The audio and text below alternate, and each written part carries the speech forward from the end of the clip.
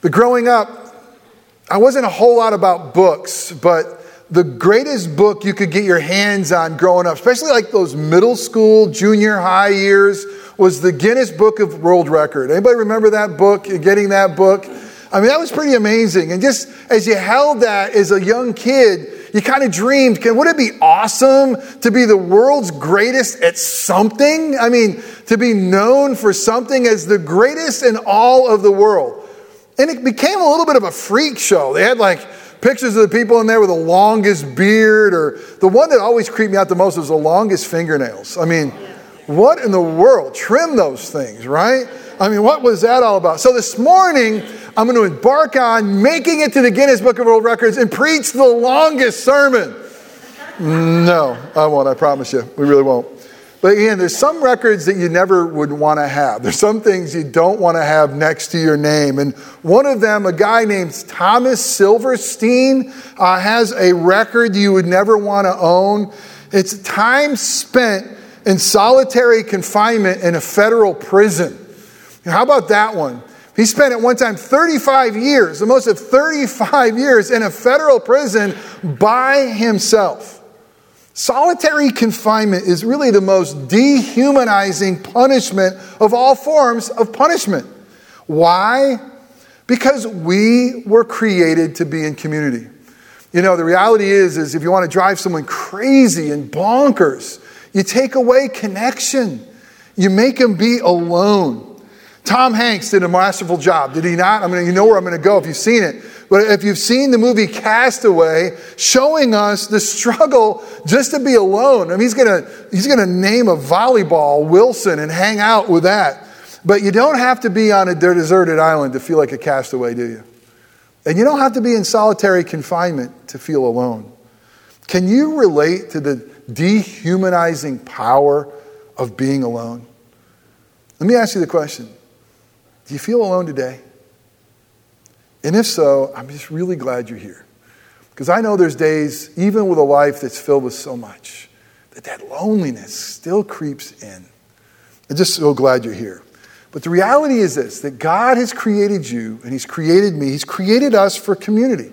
That God has hardwired us. He's hardwired us to be connected.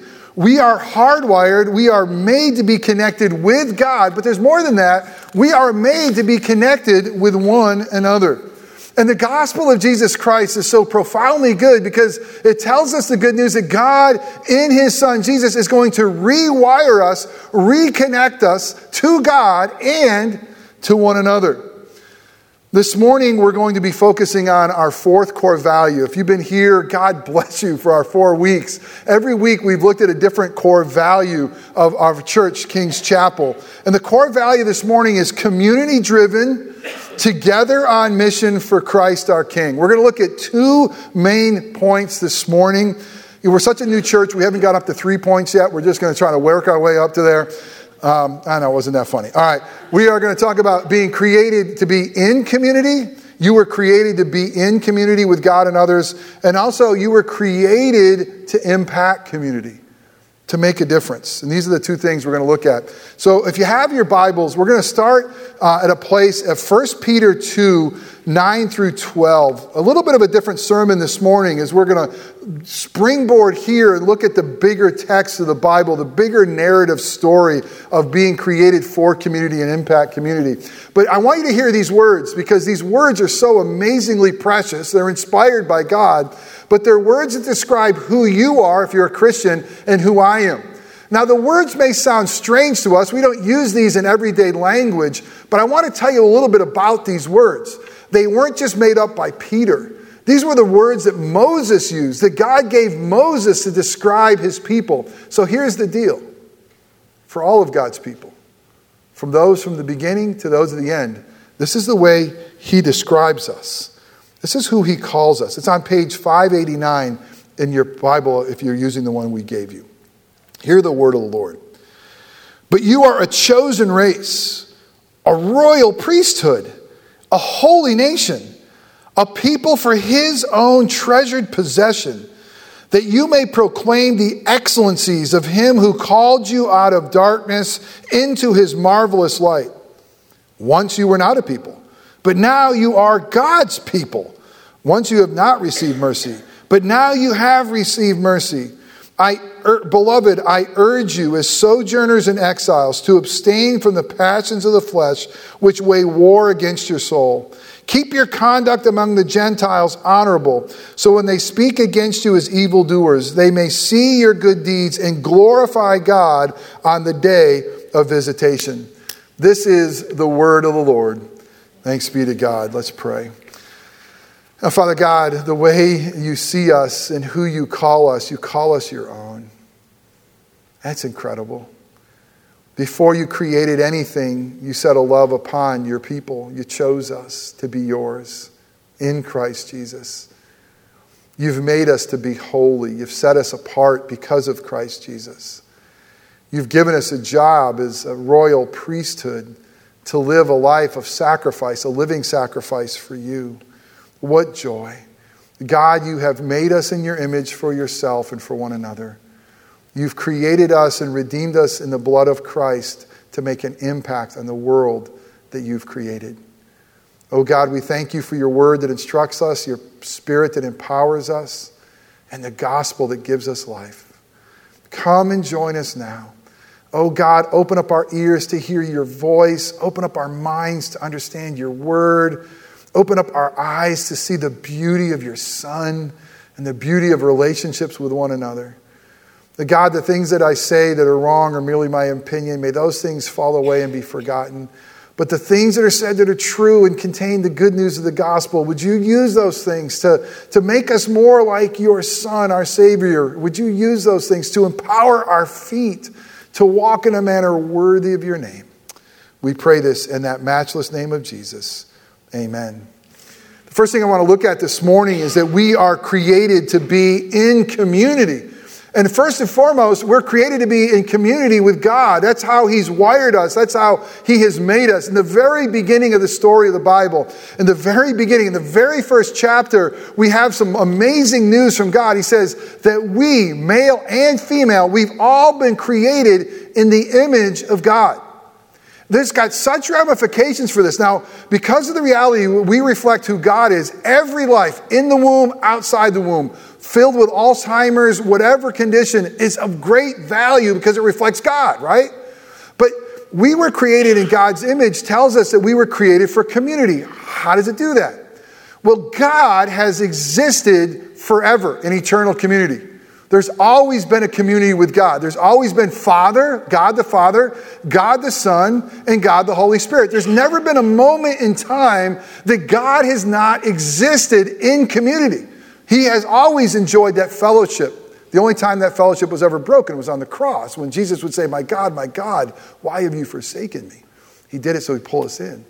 But you see, God making us in his image has given us great worth, but it's also has created us to be in community as he is in community.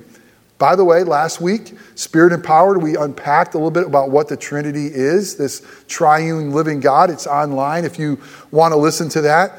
But God, again, has made us with that implication because he lives in community. He's created us to be in community, first and foremost with him. But he also has made us for his glory, that he made us for himself. We're made by God and we're made for God. Augustine. I love Augustine. Maybe you've heard his name. He lived in the 300s. One of my favorite church history guys, maybe because he was born on November 13th. So was I. You laughed, you know that, so I expect cards and letters from me on the 13th now. But Augustine I could relate to, a guy that was a mess, a guy who had a godly mother who led him to the Lord but wasn't sure about Jesus for a while, wanted to kind of fill his life up with good things. But man, when he came to Christ, he came to Christ. And his conversion, man, it had a huge impact. But he wrote this book called The Confessions. And in it, he has a quote. I bet you've heard it if you've been around Christendom. He says this. He says about God, "Thou hast made us for thyself, O Lord, and our heart is restless until it finds its rest in thee." I know it's Old English. Let's lean into it again. It's really cool. He says, God, you've made us for yourself, and our heart will forever be restless until it finds its rest in thee. He's basically saying, God, you made us for yourself. And we'll never figure out who we are until we figure out who you are. And we'll never be at rest until we know you. The writer of Ecclesiastes, one of my favorite verses, Ecclesiastes 3:11, it's kind of random. It says this, that God put eternity in our hearts. Let me ask you a question. What fills eternity? I love that reality. God has put eternity in your hearts. Do you wonder why the world can't fill all your aches and pains? Do you wonder why no matter what happens in your life, you still have a longing and there's still a longing for more? It's because you were created for God. You were created for paradise. We're not there right now. And the only thing that can fill the eternity in our hearts is God himself. We were created for him. Our hearts will forever be restless until we find that void in our hearts with God. It's why Jesus would say this. He says, are you weary? Are you heavy burdened? Are you troubled? Come to me. Come to me. Why? Because my burden is easy. My yoke is light. Come to me and guess what? You're going to find rest for your souls. So the rest that we long for, the rest that we were created for, we find in Christ Jesus. That's why Jesus would say in John 14, I'm the way, I'm the truth, I'm the life. There's no other way to the Father except through me. And the only way that we find God is we know God's Son. And we are, again, brought into community with him. We were created for God. But we have this huge problem. We were created for him and by him. But we got this problem called sin. The things of what we don't do that God has asked us to do. The sins of omission, the sins of commission. The things that God asked us not to do. The things that we're doing. Sin. Sin will always isolate, always separates. Sin drove us from the God who made us and made us for himself. What does sin cause us to do? It causes us to hide from God. Again, early in the story of the Bible, it's incredible. It took 3 chapters for us to mess up. Just 3. In the 3rd chapter, we have this fall of man and sin. And after we sinned and we were separated from God, guess what we try to do? We try to hide from him. In the cool evening, God is showing up like he always does to hang out with his creation, Adam and Eve. And he's like, hey guys, where are you?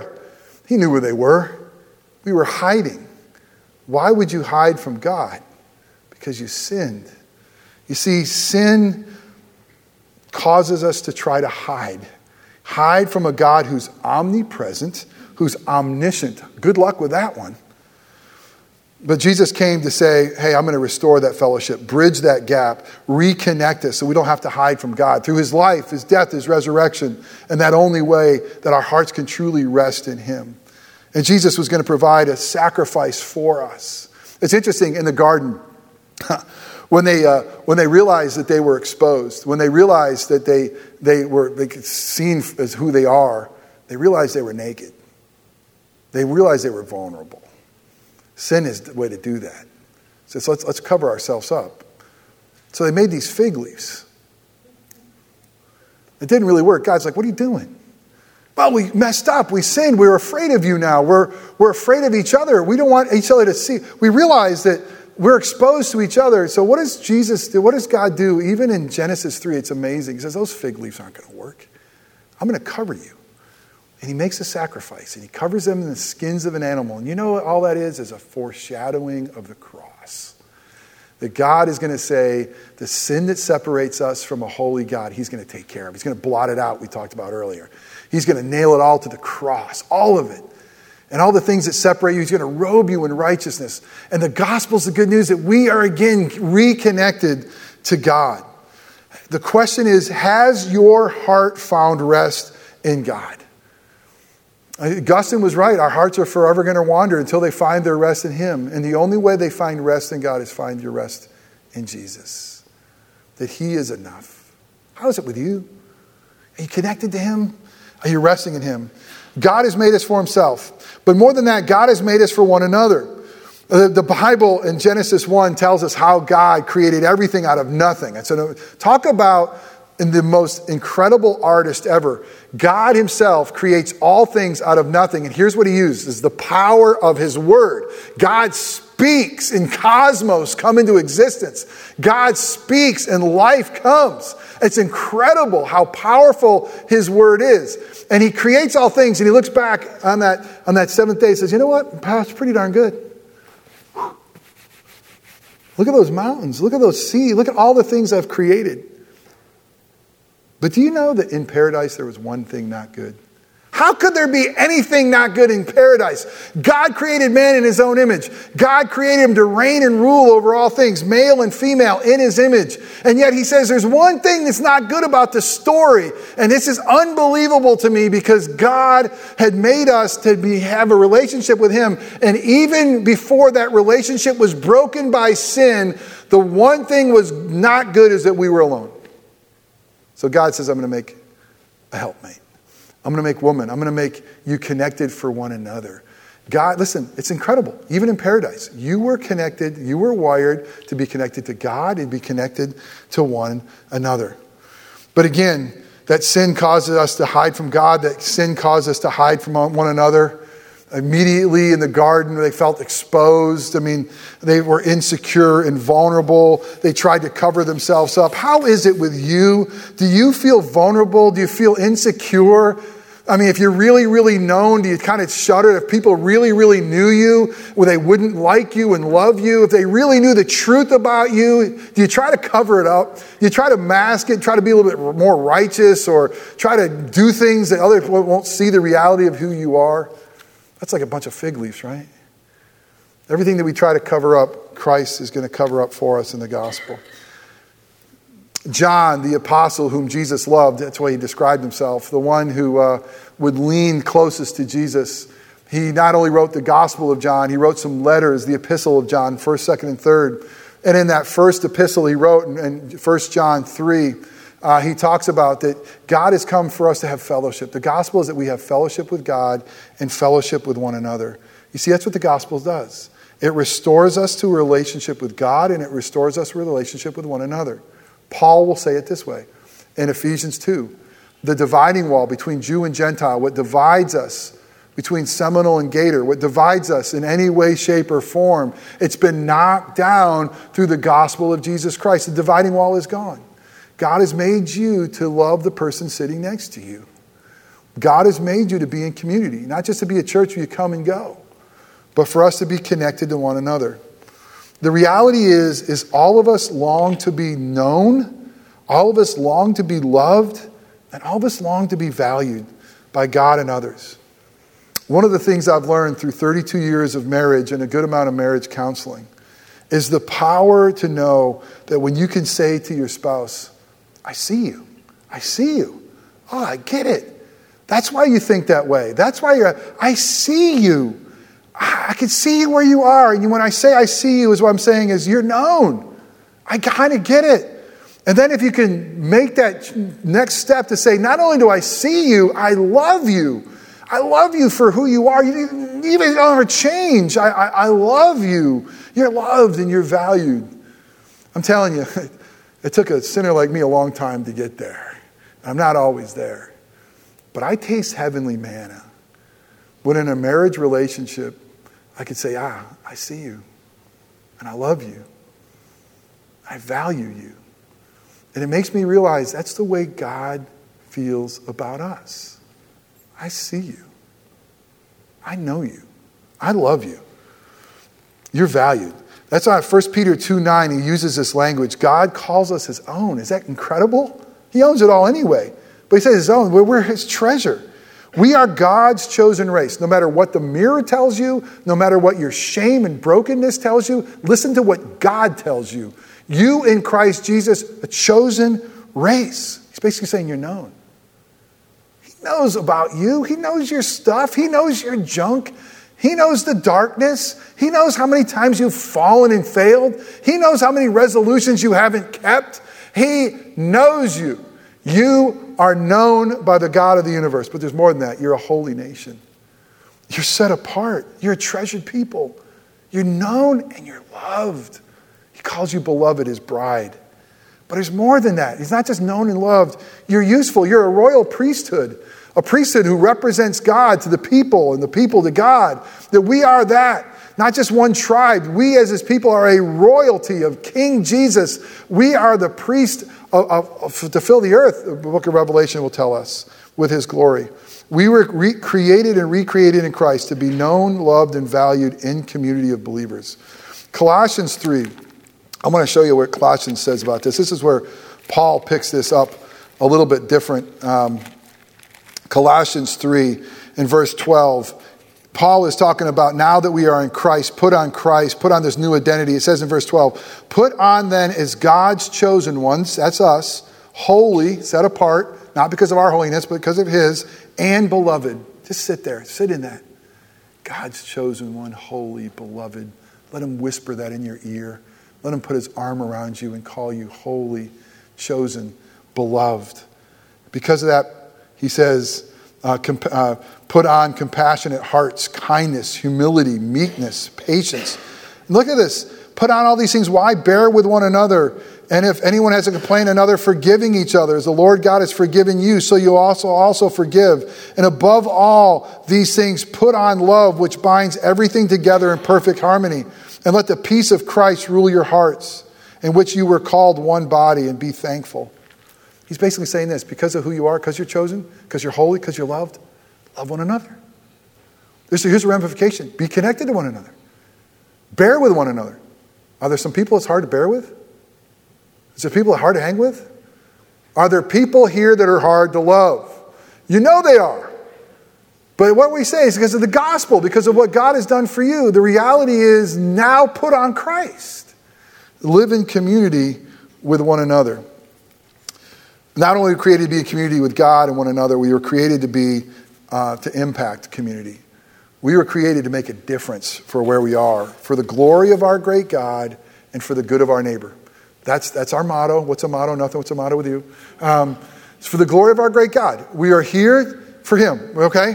And we are here for the good of our neighbor. You want to know your purpose? That's it. That's why God has created you, to make a difference. In the book of Jeremiah, a prophet that lived a long time ago, in some really hard times, God's people had messed up so much they were exiled. And exiled in the Bible is the worst it could get. It's like the death penalty for a football team. It's bad, right? They're kicked out of the land. They're thrown out. But God never gives up on his people. He always says, by the way, I'm going to bring you back. I'm going to love you. I'm going to forgive you and do all that stuff. But he writes to his people, and he writes to them in Babylon. If you're reading the Bible and you hear the word Babylon, it's not the place you want to be. It's usually the personification of evil and away from God. And so here are God's people. They're in Babylon. They're in exile. It's bad stuff. In Jeremiah 29, he writes a letter to them, says, by the way, to the exiles in Babylon, here's how I want you to live in that pagan land. Verse 4, thus says the Lord God of hosts, the God of Israel, to all the exiles who I have sent into exile from Jerusalem to Babylon. This is bad news. He says, build houses and live in them. Plant gardens and eat their produce. Take wives and have sons and daughters. Take wives for your sons and give your daughters in marriage, that they may bear sons and daughters. Multiply there and do not decrease. And listen to these words. But seek the welfare of the city where I have sent you into exile, and pray to the Lord on its behalf, for in its welfare you will find your welfare. Did you hear what God just said? Where I have placed you, I want you to seek the welfare of that city. In its welfare and prosperity will be your welfare and prosperity. Here's the point. Jesus says, I want you to be light in the darkness. You're the light of the world. How dark is the world? You're the light of the world. I want you to bring order to the chaos. Why? Because you're the salt of the earth. I want you to bring beauty to everything that is void. Why? Because you're a city on a hill. You know the answer to a broken, disgusting world? We are. We are the message and the messengers that God hasn't given up. That we're the city of a hill that's supposed to give life. And how do we do that? By the way we love him, the way we love one another, and the way we seek the welfare of the city in which he's placed us. You know, I love the fact that in our DNA as a new church is that we are trying to be a blessing to our community. And recently there was a shower for a young lady that was having twins, and she didn't know that she was having pregnant. She didn't want to necessarily be pregnant. She decided to keep these twin boys and add to her family. And so there was a beautiful shower that King's Chapel sponsored for her, that our congregation got together. They said that we're going to love on this family. I think there's one more set of pictures here. I love this picture. One of the things she got, they're big Seminole fans. They made a blanket. I think Suzette made a blanket for FSU, and she was like bawling that she could be loved that well. You know what that is? That's seeking the welfare of the city in which God has placed you. Let's be a city on a hill. You know, we, after communion we had last time, we gave a communion to those, we gave an offering to those that were affected by Hurricane Dorian. And we gave all that, every penny of it, to Samaritan Purse, to go to a mailbox yesterday and get a letter of thank you to a place called King's Chapel. Thanks for giving. I mean, that's being a city on a hill. That's what God has called us to do. May we do that more and more and more. In your bulletin, you'll find a connection card. We're a new church, and there's going to ask you ways. How do we get connected? How are ways you can serve? We need help. I mean, we transform this place every week into our own. It's amazing. We want to do things that reach in the community. Will you look at that insert card and just ask God, how can you be connected? We're about ready to launch in these community groups. And now's the time for you to be connected. I know your life is busy. I know you don't need one more thing in your life. You don't. I would agree with you. You might have to drop something. But the reality is you got to be connected to God and one another. You have to be. God has wired you for that. The world is going to get you so busy that you'll miss him and you'll miss one another. You have gifts and blessings that we need to have. You know, last Sunday, Katie and I had a great joy. We went down to, the first time I'd been to Dr. Phillips' new Performing Arts Center. Finally got an invite down there. It was awesome. It was the story of My Brave. And what it really basically was, there's about 12 or 13 people who had struggled with different kinds of mental illnesses. And a dear friend of ours was going to share her story. And it was so brave of her. I mean, she shared about some postpartum depression. And again, as a Christian, sometimes you're not supposed to have these things. But that's not true. We all still are going to go through some difficult things, even as believers. And they stood up and she shared her story. And I was so proud of her for sharing the darkness and the fact that she wouldn't let that win and how brave it was. And to have people get up and share their story of their mental health struggles, it was powerful. It was powerful to hear their struggles. And I know that each one of us could relate to them. But you see, the power of the gospel of Jesus Christ is the power to tell our brave story. Maybe not in front of an audience, but the power to share. Why? Because you have a story to share. Because you've been made in the image of God. And you are loved. You're a chosen race. You're known. You're a holy nation. You're loved. You are a royal priesthood. You're valued. Your brave story needs to be shared. It needs to be shared in community. It needs to be celebrated. May God bless King's Chapel. And may this be a place that people can be real. May this be a place where people can be known. Listen, no mask here. No pretending until we get it right. If it's true that we're chosen and we are loved and we are valued, that's enough in Christ Jesus. And we got to lock arms and remind one another of that reality. This church needs to be a safe place to be brave. This church needs to be a safe place to shine for him. Amen? Let's pray. And Father God, we thank you that you've made us in your image. You've created us for yourself to be a community. And God, not only that, but you've created us for one another. It's incredible that in paradise, when we had you and no sin, it still wasn't good. It wasn't enough. The story was incomplete. We had to have one another. And so, God, I pray for this church as we begin. That, God, that the gospel would be the power of God to reconnect us to you, because you hardwired us for yourself. That we would live for the glory of our great God and for the good of our neighbor. That, God, that we would be serious about being connected to one another. That we would bear with one another. We would love one another. We'd be connected to one another. We would share one another's stories because we're loved and we're yours. We pray this in Christ's name. Amen.